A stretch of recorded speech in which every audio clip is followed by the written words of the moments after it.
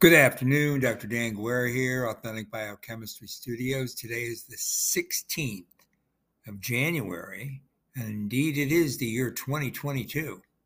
So we're really deep into a discussion of dihydroceramides as virulence factors from a periodontal disease causing bacterium. And we're going to try to jump right into that again. And I really apologize for not being able to show you the structures because obviously this is an audio lecture, but I did promise that I would do a synoptic or summary lecture where I carry out a dialectical event ontology of this particular topic of avirulence. And I will definitely do that. And then you'll see the structures because I get to see them and they are quite beautiful, I might say. So let's just jump back into this lecture because I'm sure that it's going to take more than one more because I keep on adding to it, right? So P. gingivalis produces many different classes of phosphorylated dihydroceramides. Remember, we're calling those PDHCs. And besides that, you have the serine dipeptide lipids. So those sphingosine bases that you see in these DHC lipids typically are saturated fatty acids, but they have unusual carbon chain length. Some of them are 17, 18, of course, which is common, but 17 and 19 are uncommon. You also have isobranching, and that occurs in those odd-numbered carbon chains. So you get some unusual structures, and that is not at all uncommon when you start looking at prokaryotic lipids as compared to eukaryotic. So remember, I told you last night that the stringlet base itself is called a sphinganine. That is really a dihydrosphingosein or dihydroceramide. When the amide is linked to the fatty acid, remember that's a nitrogen atom linked to that carbonyl, okay? And so many of the sphingolipids we see in P. gingivalis are actually 3-hydroxy isobranched once you add it to that amide linkage.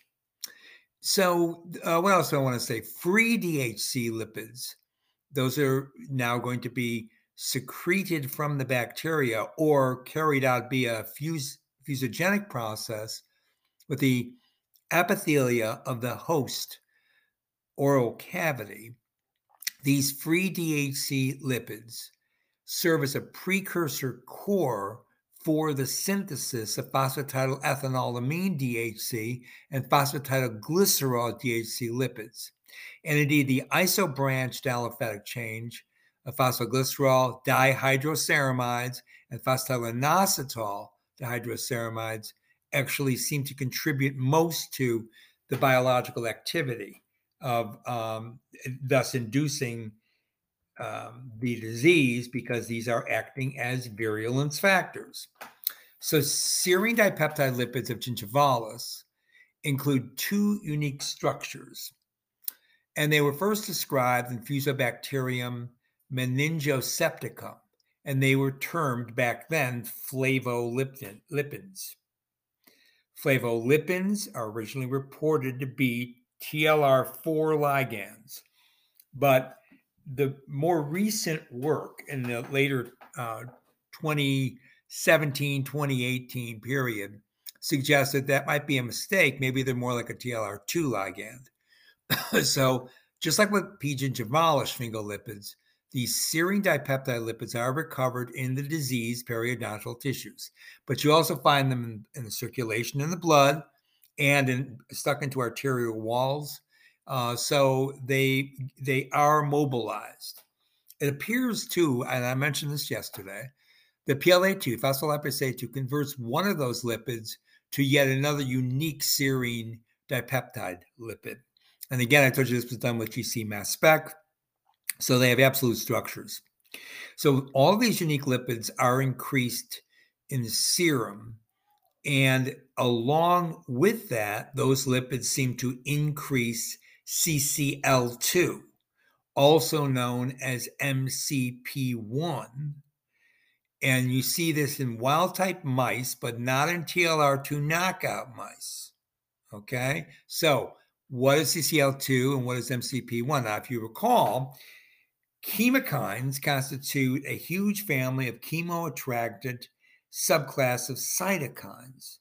And normally you subdivide chemokines into 4 discrete families based on the number and the spacing of their conserved cysteine residues, which are more towards the proximal N-terminus of the polypeptide. So chemokines play this really important role in recruiting monocytes, neutrophils, and lymphocytes, as well as inducing that initial chemotaxis through the activation, through GPCR, G protein coupled receptors. So finally, I'm telling you that the monocyte chemo-attracted protein 1, which is MCP1 or CCL2, those are synonyms, is one of those classical canonical chemokines that regulate migration and infiltration of monocytes and macrophages. Okay, so that's what's going on here when these unique lipids I just told you about from the bacterium, from P. gingivalis, they actually cause an increase in this chemokine production. So both CCL2 and its receptor, of course, is called CCR2, have been shown to be induced in various periodontal diseases, including non-periodontal diseases, but still in association with periodontal disorders. So you get what I'm saying there. If you have a periodontal disease and you have, of course, secretion of these chemokines, you also sometimes have an associated disease, which is not directly in the oral cavity. So that's because the migration of the monocytes, and it's occurring in circulation across many vascular endothelium, will then induce this immunological surveillance phenomena, and the response of that is an inflammatory one. Okay, so you get how this works. So P. gingivalis total lipids, phosphatidylglycerol, DHC lipids, and PEA, that's phosphatidylethanolamine lipids, indeed promoted. This is from this paper I'm talking about. Interleukin 1 beta, and interleukin 1 beta mediated secretion of yet other pro-inflammatory mediators. A secretion of the pro-inflammatory PGE2, which of course is a cyclooxygenase product, directly from arachidonic acid. After PLA2, removal of the arachidonic acid, its reacidification as a coenzyme A, thioester, and then the production with that arachidonyl-CoA after cyclooxygenase activity, the production of PGE2. And PGE2 is, again, an inflammatory mediator. So you also get, from that pathway of these are icosanoid pathways now, really important one called 6-ketoprostaglandin F2 alpha. Now, I talked a lot about that particular icosanoid when we were discussing parturition in humans, right? And now you get an idea here of how you can induce a spontaneous abortion by an associated heavy load of periodontal disease because of the production of these chemokines, which then will fire up icosanoid production and throw that into circulation. You see how that comes together? All right. So the potentiation of PGE2 synthesis and the secretion from fibroblasts directly, which are also in circulation, all are probably mediated through the toll-like receptor 2. And that's going to be a classical mechanism for P. gingivalis to promote a systemic inflammatory response in the host. And that includes, of course, very specifically, osteoclast-mediated bone resorption. And by that, you get a promotion of tissue breakdown and, of course, periodontal disease. Now, the effect of the bacterial PGDHC is the phosphatidylglycerol dihydroceramide, says PGDHC, on alveolar bone destruction is actually a quintessential process in periodontitis. Okay, so it's a direct effect. So PGDHC lipids do promote receptor activator of nuclear factor kappa B ligand. Now, you probably remember me talking about this before if you are a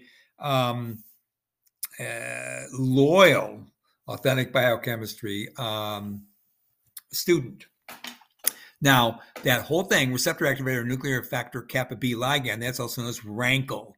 And RANKL induces osteoclastogenesis because it interacts with a myosin 2A, which is actually a non-muscle myosin. And another name for the myosin 2A is also MYH9. Okay, so the latter, this last protein I just mentioned, MYH, is an osteoclast cell fusion regulatory cell protein. And it's localized to the cytoplasm in the host cell. So MYH9 elicited a signal that made RAS-related C3 botulinum toxin substrate 1, that's the RAC1 protein, upregulate the expression of a dendritic cell-specific transmembrane protein. We're just going to call that DC stamp. So the DC stamp is known as a key osteoclast fusogen. And of course, it's responsible for cell fusion processes during osteoclastogenesis. And this mechanism is going to involve a RAC1 DC stamp, but not, interestingly, a TLR2 or TLR4 mechanism.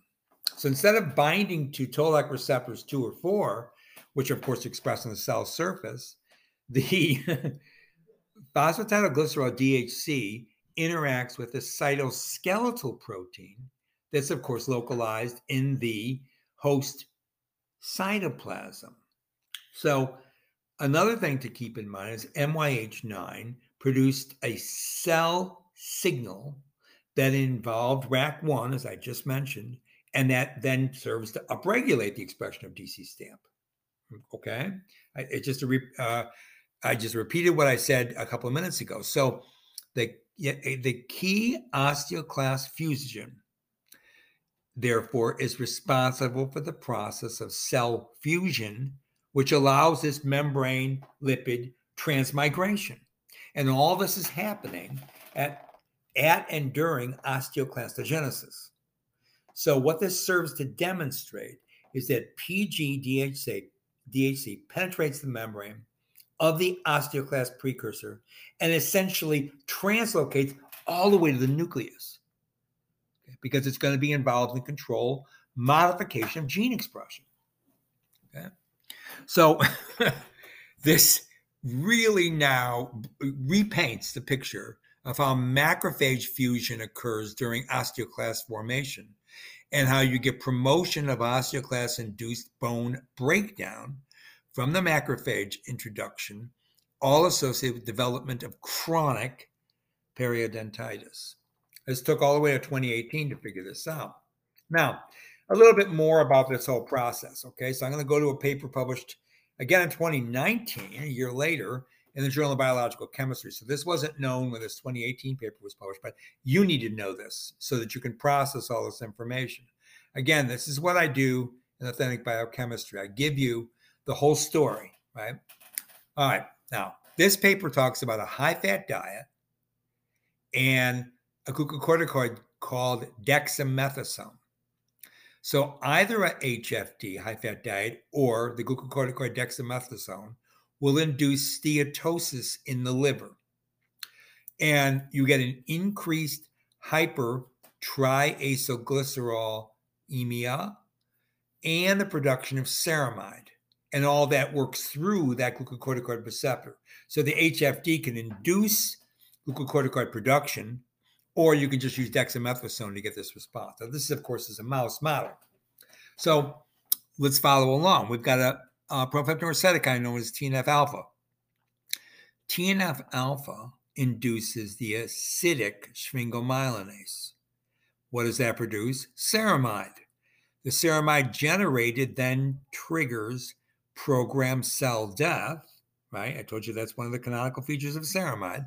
And then you get a cascade of pro-inflammatory responses, all working through multiple receptors, including the TNFR, that is the tumor necrosis factor alpha receptor, but also the TLR2, which can also bind to a lipid produced from these bacteria, LPS, or even free fatty acid. Where do you get the free fatty acid? Phospholipase A2 activity, which was also induced during this disease progression. So remember this process, right? You've got, I'll just tell you, okay? In order for you to synthesize ceramide, there are multiple inducers. So you have serine and palmitoyl-CoA making 3-keto-schwingenine, okay?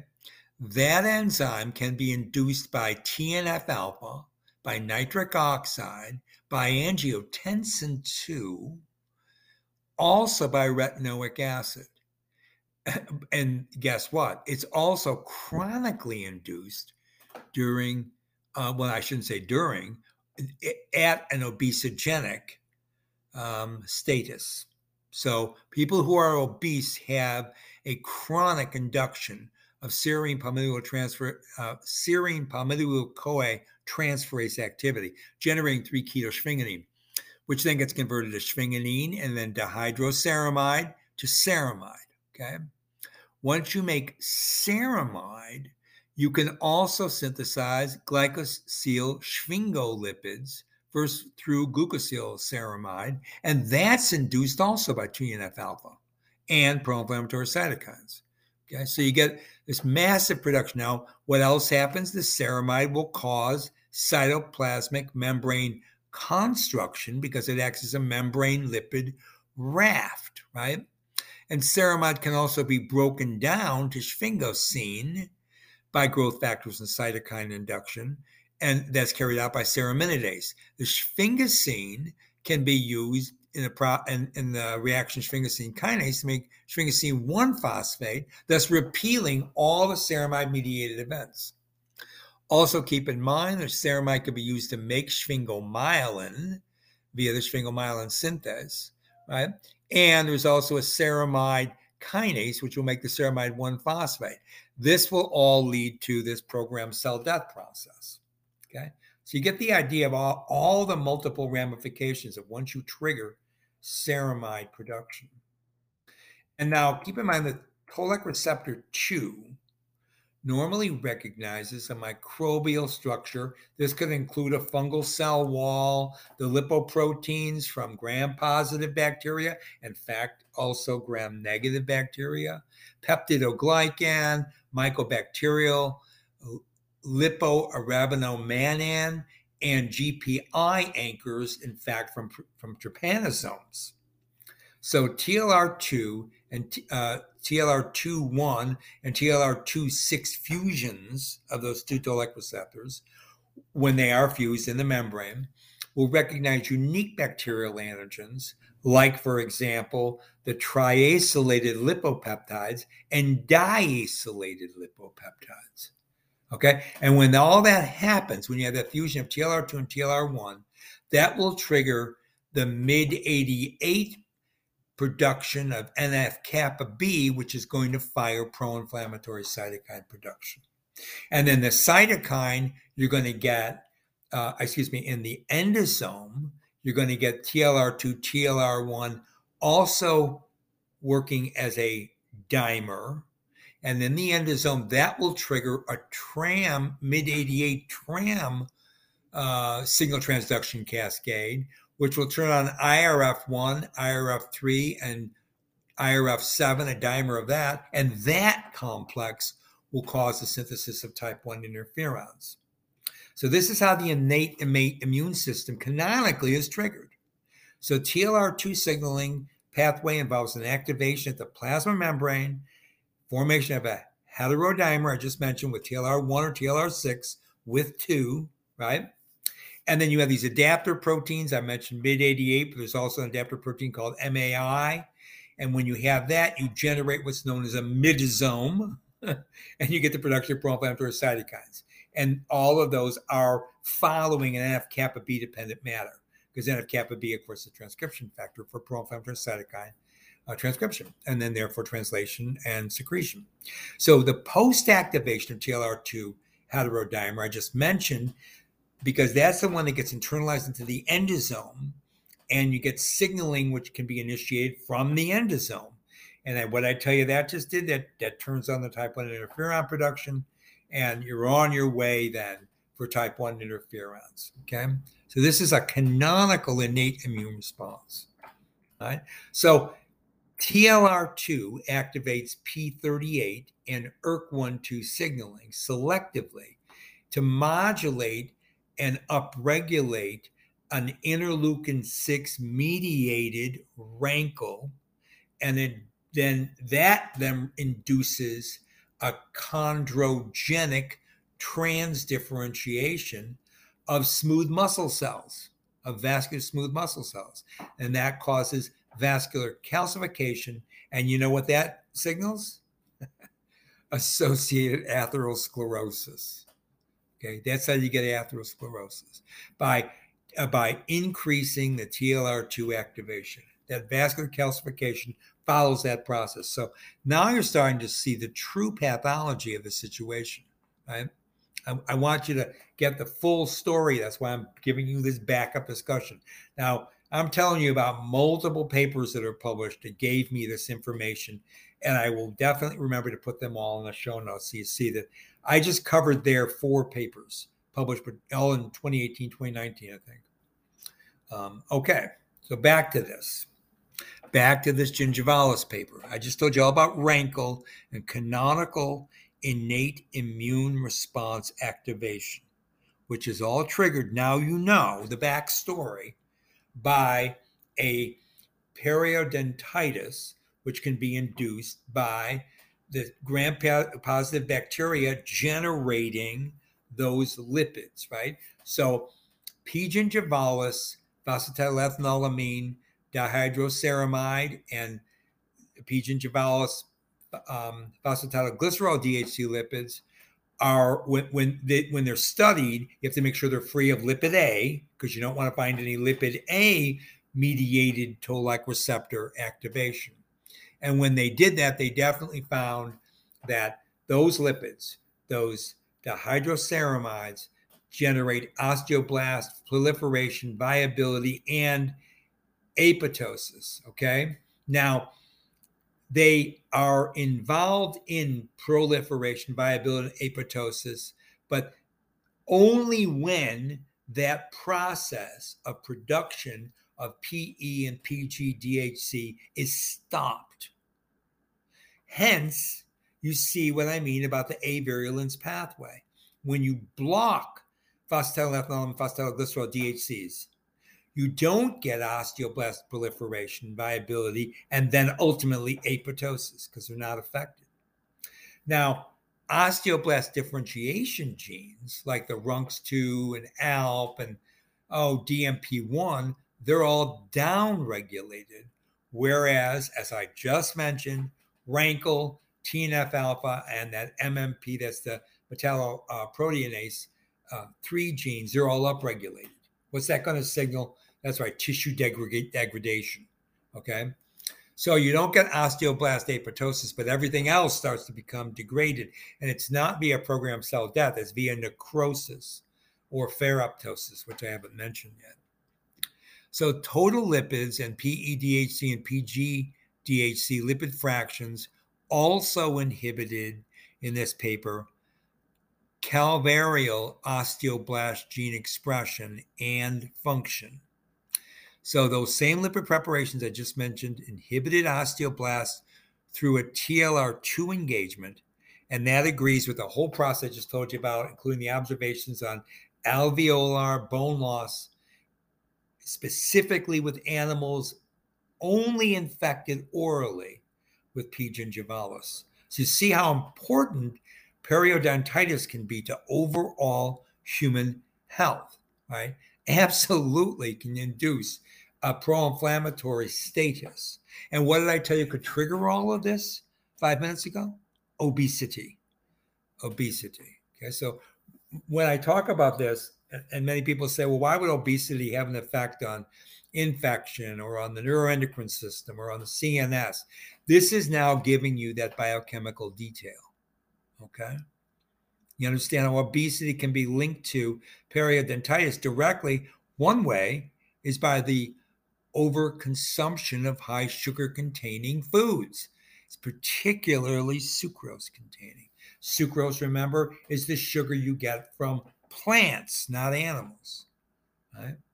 So plant sugars are much more likely to induce both the endodontal disease I was talking about all last week, karyogenesis, and periodontitis. This is why many dentists will tell you don't take in sucrose containing foods. And sucrose, again, is the disaccharide, which is the soluble translocatable sugar in plants, not in animals. Okay? So plant sugars are the worst. That's what I'm telling you. And this whole process can be induced by this, particularly if you're in an obesogenic state. Okay?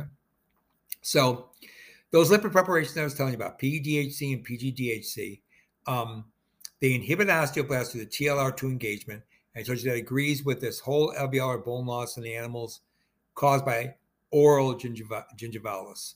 They could therefore act as microbial virulence factors, these lipids, in periodontitis, and they do it again by inhibiting osteoblast function and that whole sequelae of gene expression.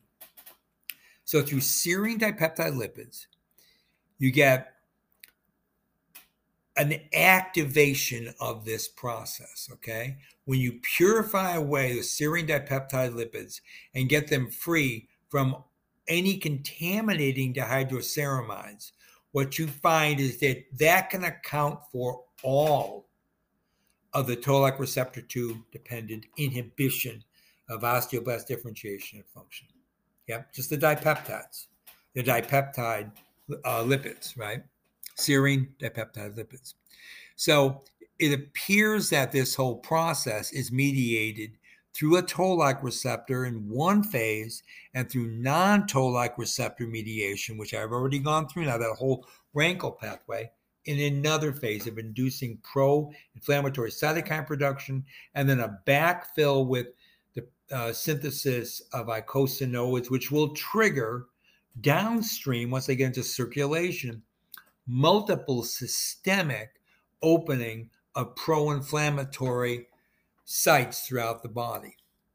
Okay? That's why periodontitis is so dangerous. All right. What else I want to say? Phosphorylated dihydroceramide and serine dipeptide lipids have been reported to contaminate even free lipid A isolated from P. gingivalis LPS. And now it's believed that's what's really responsible for this TLR2 mediated effect. So when you highly purify away these lipids, you don't get that TLR2 activation. Okay. So I'm going to stop there. I got through all this discussion and I'm a minute free. So as I said, I'm going to give you one more lecture. I promised this would be the last, but I really want to discuss two more mechanisms that these serine dipeptide lipids and the PG and PE dihydroceramides have control over mediating periodontitis and then systemic disease in humans. Okay? So, what else can I say? This is Dr. Dan Guerra on the 16th of January, 2022, saying both bye for now and bye to the California Rose.